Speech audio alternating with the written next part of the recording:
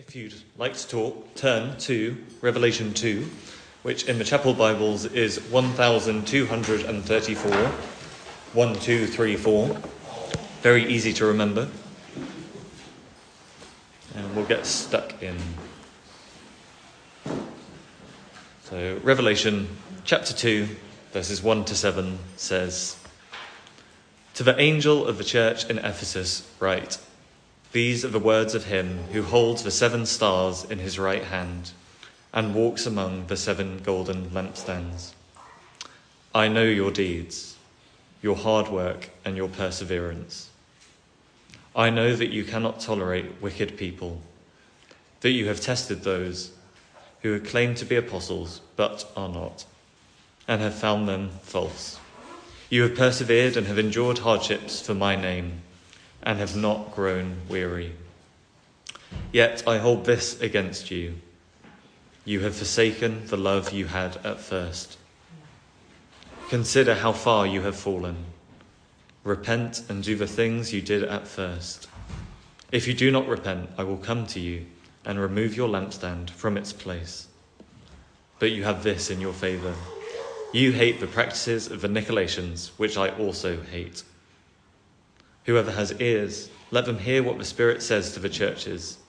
To the one who is victorious, I will give a right to eat from the tree of life, which is in the paradise of God." Amen. Amen. So why don't we pray before you dig into this? Yeah, Father, we thank you for your word. Thank you that it is alive. And we also thank you, Jesus, that you are alive. We thank you that you are present here. And we invite you to come and meet with each of us this morning. We turn our faces to your face and ask you to speak, that you would share your heart with us, and that words of me would be forgotten, but words of you would remain. In your precious name, amen. Amen. So, Dad will vouch for this, so will my sisters, so will my mum. I grew up loving facts, and I had so many fact books, it became a bit of a joke every Christmas on my Christmas list. It was, "I'd like a fact book, please." And they always had really weird names, like what to do with a wombat's bum, and whatever. But I don't have facts from there this morning, fortunately. But I thought we'd go into Ephesus background and then the church in Ephesus. Just 3 facts for each. 3 facts for Ephesus and 3 facts from the church in Ephesus. And Ephesus background, it was the greatest and subsequently the wealthiest harbour in Asia. It was considered the greatest city in the province. It even had the title by some as the first and greatest metropolis of Asia. In simple terms, it was important. It was a place. It was the place to be. And the church in Ephesus was founded and planted by Paul. And you can read about that in Acts chapter 18. And he did that on his 2nd missionary journey. On his 3rd missionary journey, in AD 54 to 56, Paul spent between 2 to 3 years teaching in Ephesus. And another fact, which I didn't actually know, but the church in Ephesus was so passionate about sharing the gospel of Jesus that riots broke out in the streets. They were that passionate about talking about Jesus. And you'll notice, I've noticed, I think the chapel Bibles aren't, but if you've got a red letter Bible, when it's a red letter Bible, it's Jesus speaking. And the verses that we've just read are red letter. Let's not lose sight of that. Jesus is speaking. The living, the reigning, the ruling, the alive, the resurrected Jesus. He is speaking. And in verse 1, these are the words of him. These are the words of Jesus.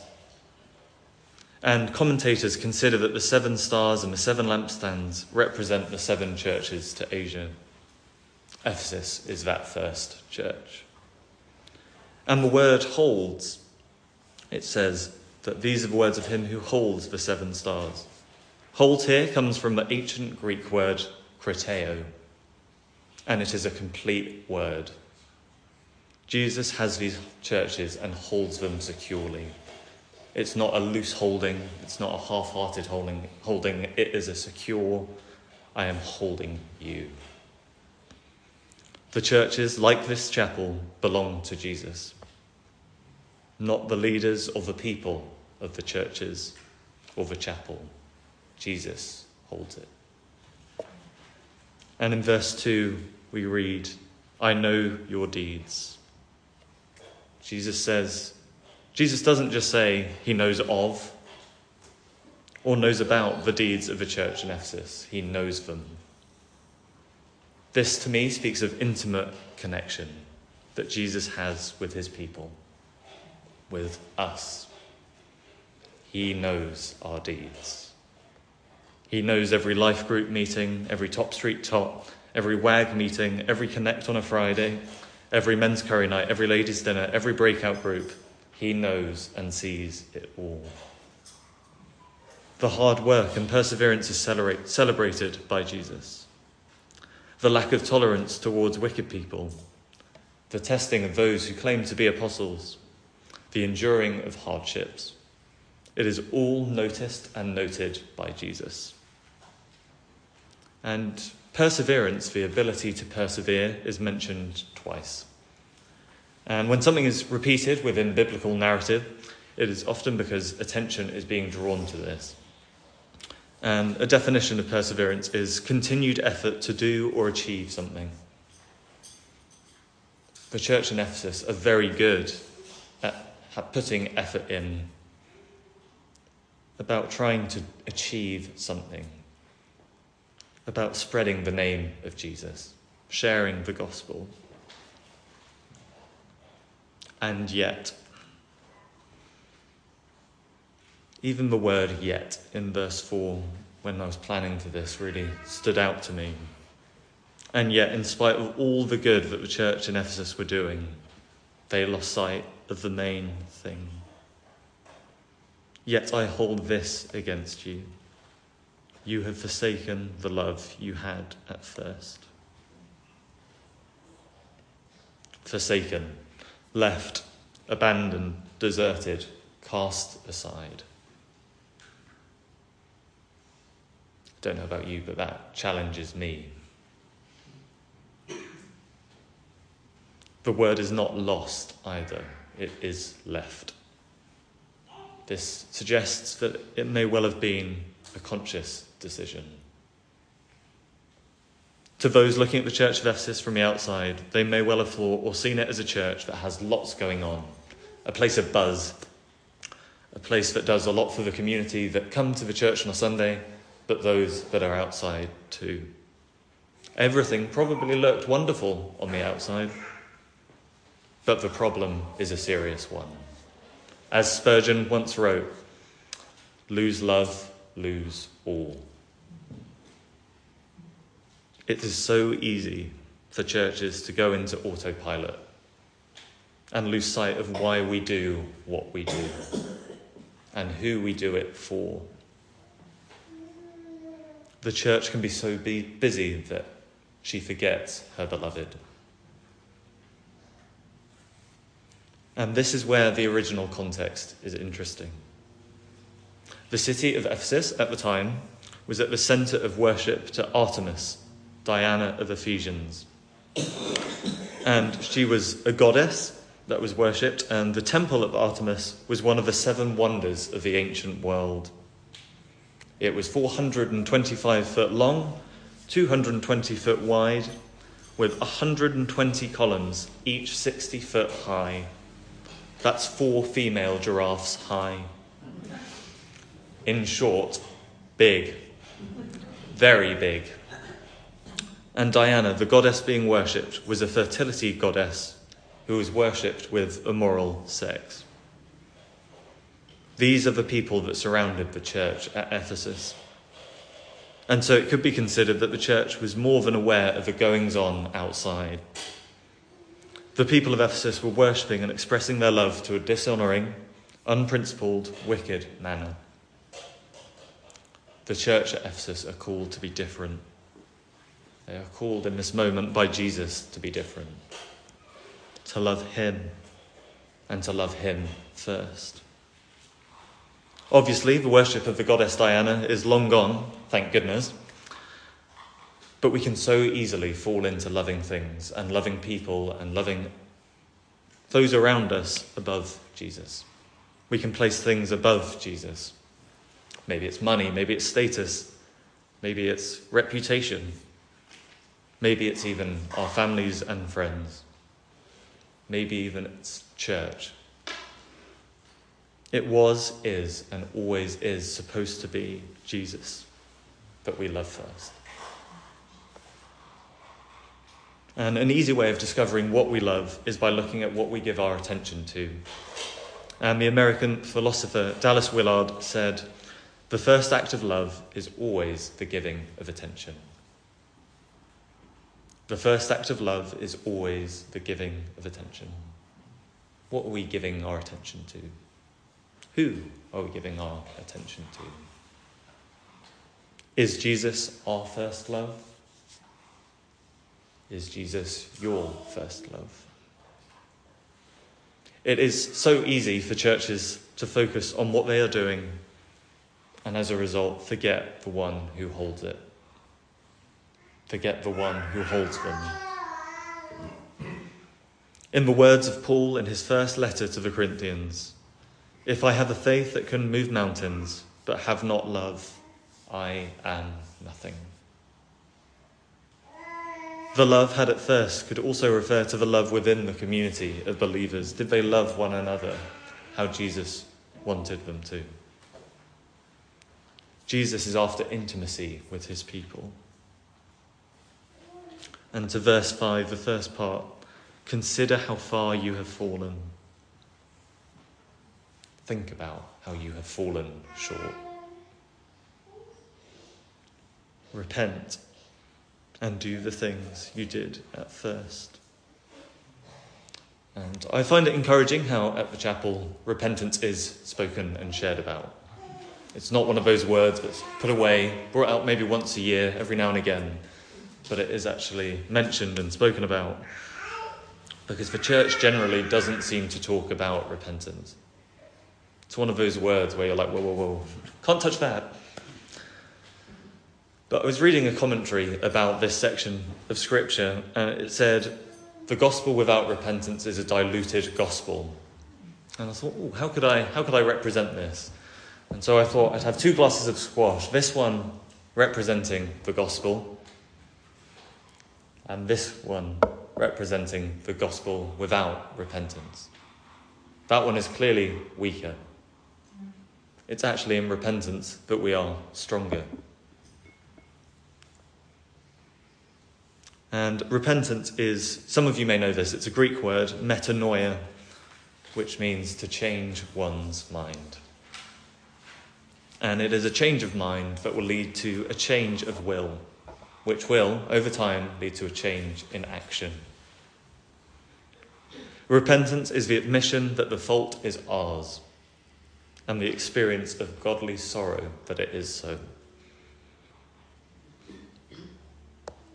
And I was led to reflect on the prodigal son when planning for this. And we see that the son comes from the pig pen. He was probably more than likely dirty, very smelly. But we know what happens in that story.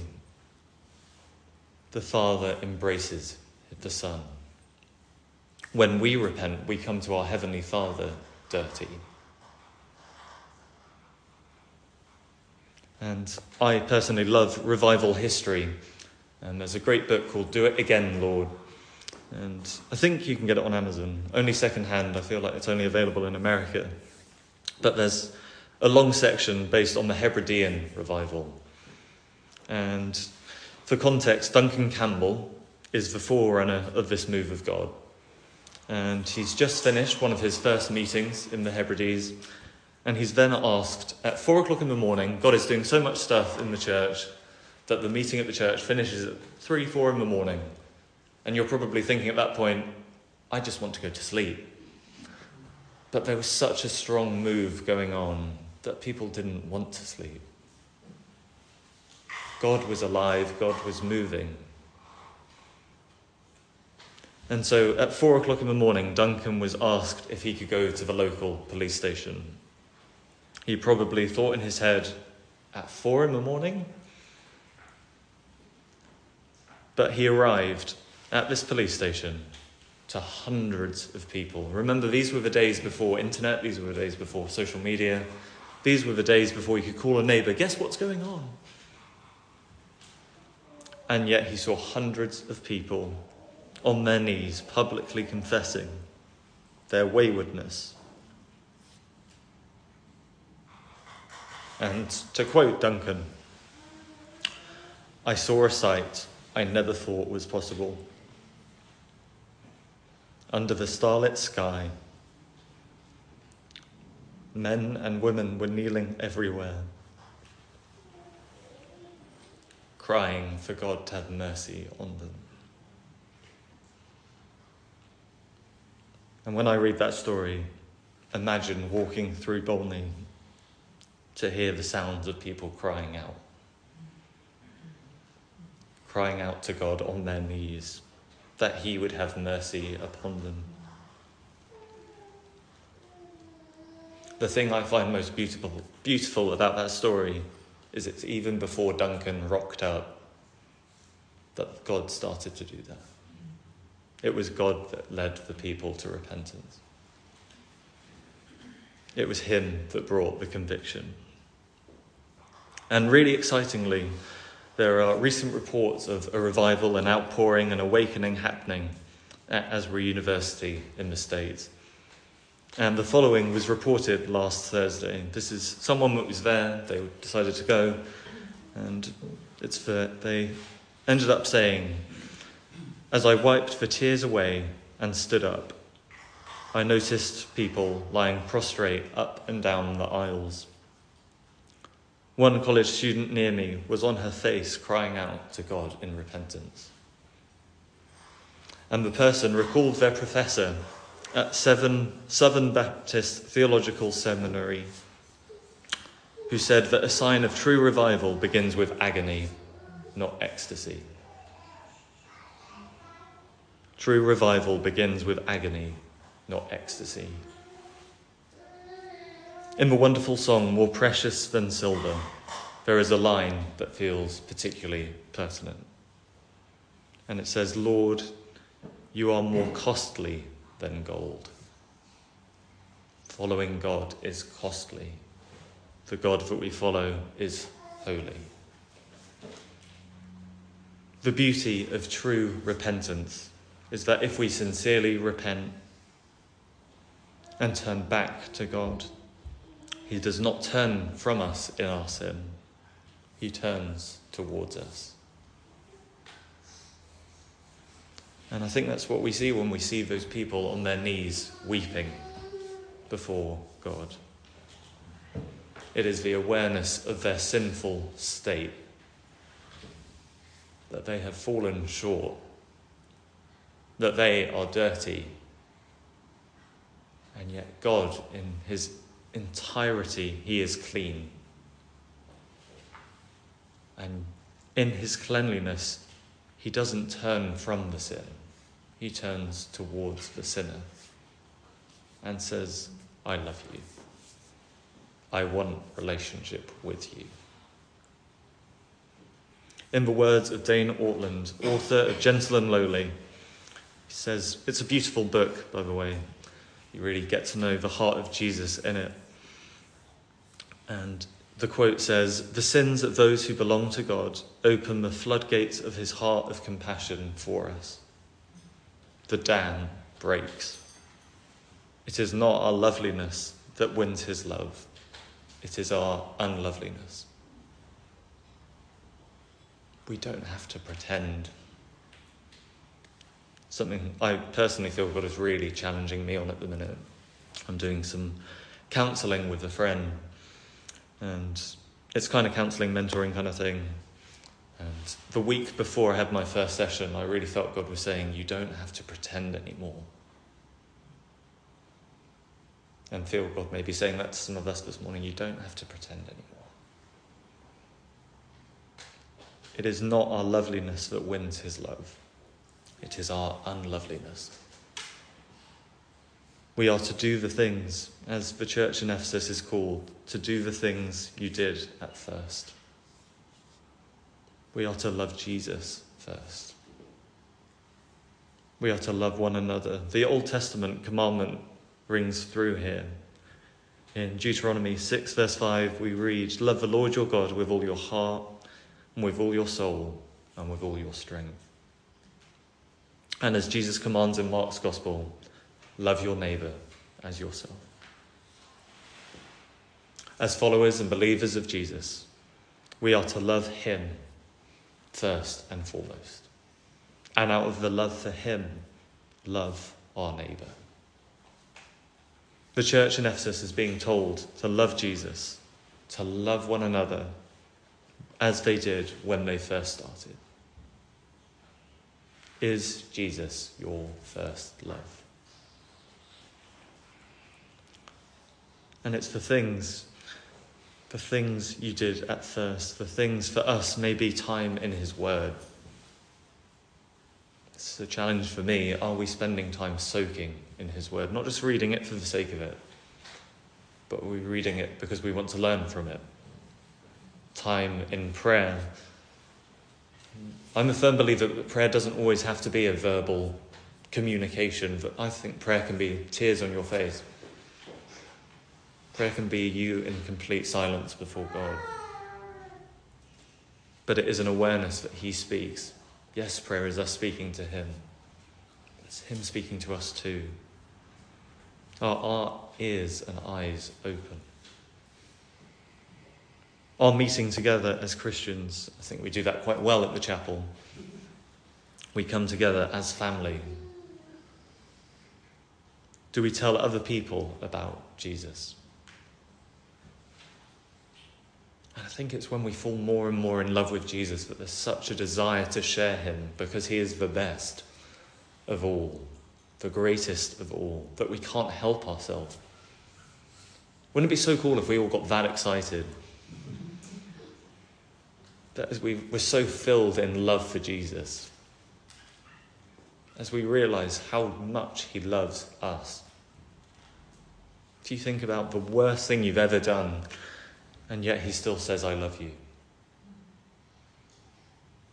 That's crazy. That's grace. And we've been given the opportunity by Jesus to share him with those around us. And knowing that we are so loved by him will grow our boldness, will grow our confidence. And in verse 5, the second part, we read, if you do not repent, I will come to you and remove your lampstand from its place. I was struck here that that's quite scary. That even if Jesus did remove the lampstand, the community could continue. Very easily, we could keep meeting here. But as an organisation, not as a church of Jesus. Not as the bride. And we need to get ready as the bride. We had a filling station planning meeting on Thursday night, and it was only a few of us, and really felt a sense of urgency to start praying that as a church we would get ready, that we would prepare ourselves as the bride for our bridegroom. And that imagery, even that imagery of us as the church being the bride and Jesus being the bridegroom, changes something. That we would get dressed for Jesus, get ready for him.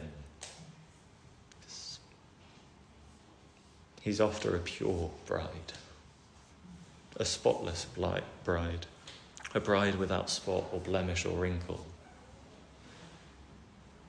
how we need Jesus to make us ready. For he will return. We read that he will return. One day he will come back. And the great and terrible day that it will be. And on that Thursday evening prayer meeting, just felt so convicted of, do I love Jesus most of all? Am I giving him my attention? Or am I giving this my attention? And that's what the enemy wants. He wants us to be distracted. With what's going on in the Church of England and all this blessing of same-sex relationships, it's so easy to get distracted by that. But Jesus is saying, but love me. I love you. Do you love me? And I did. I was in pieces. At this prayer meeting, I just started crying and driving back for the first few minutes, just silence. There were no words, really. And I'm really struck that there are no words good enough to describe the love of Jesus. We can say it's unfailing, we can say it's never ending, we can say it's incredible, we can say it's amazing, and yet even that is scratching the surface of it. And I think for me personally, Thursday was a glimpse to the love of Jesus. That there is so much more. And he wants to uncover them all. When we were praying about Aniska Lodge and Eastridge Manor, just praying in my head, Jesus, would you be invited into that place? When we picture Jesus going into a place, how powerful that is.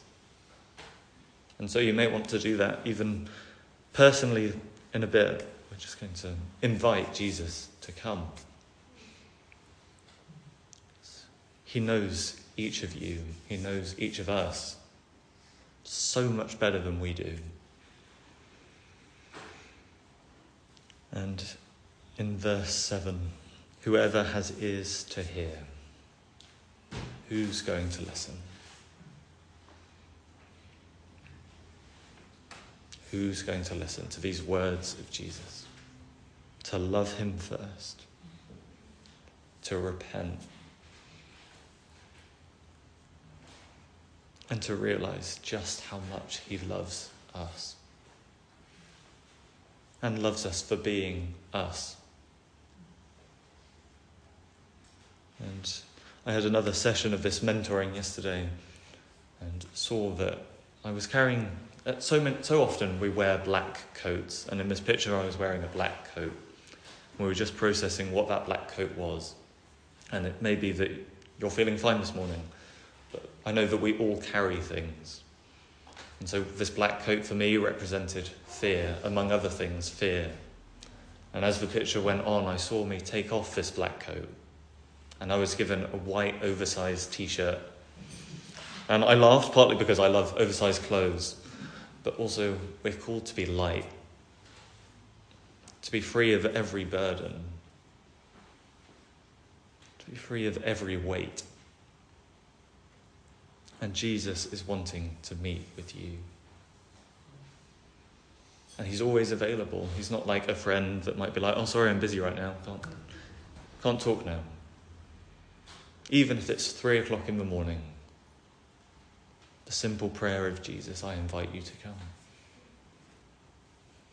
To come and meet with me. Reveal more of your love to me. And so why don't we spend some time just to pray and invite the love of Jesus to come.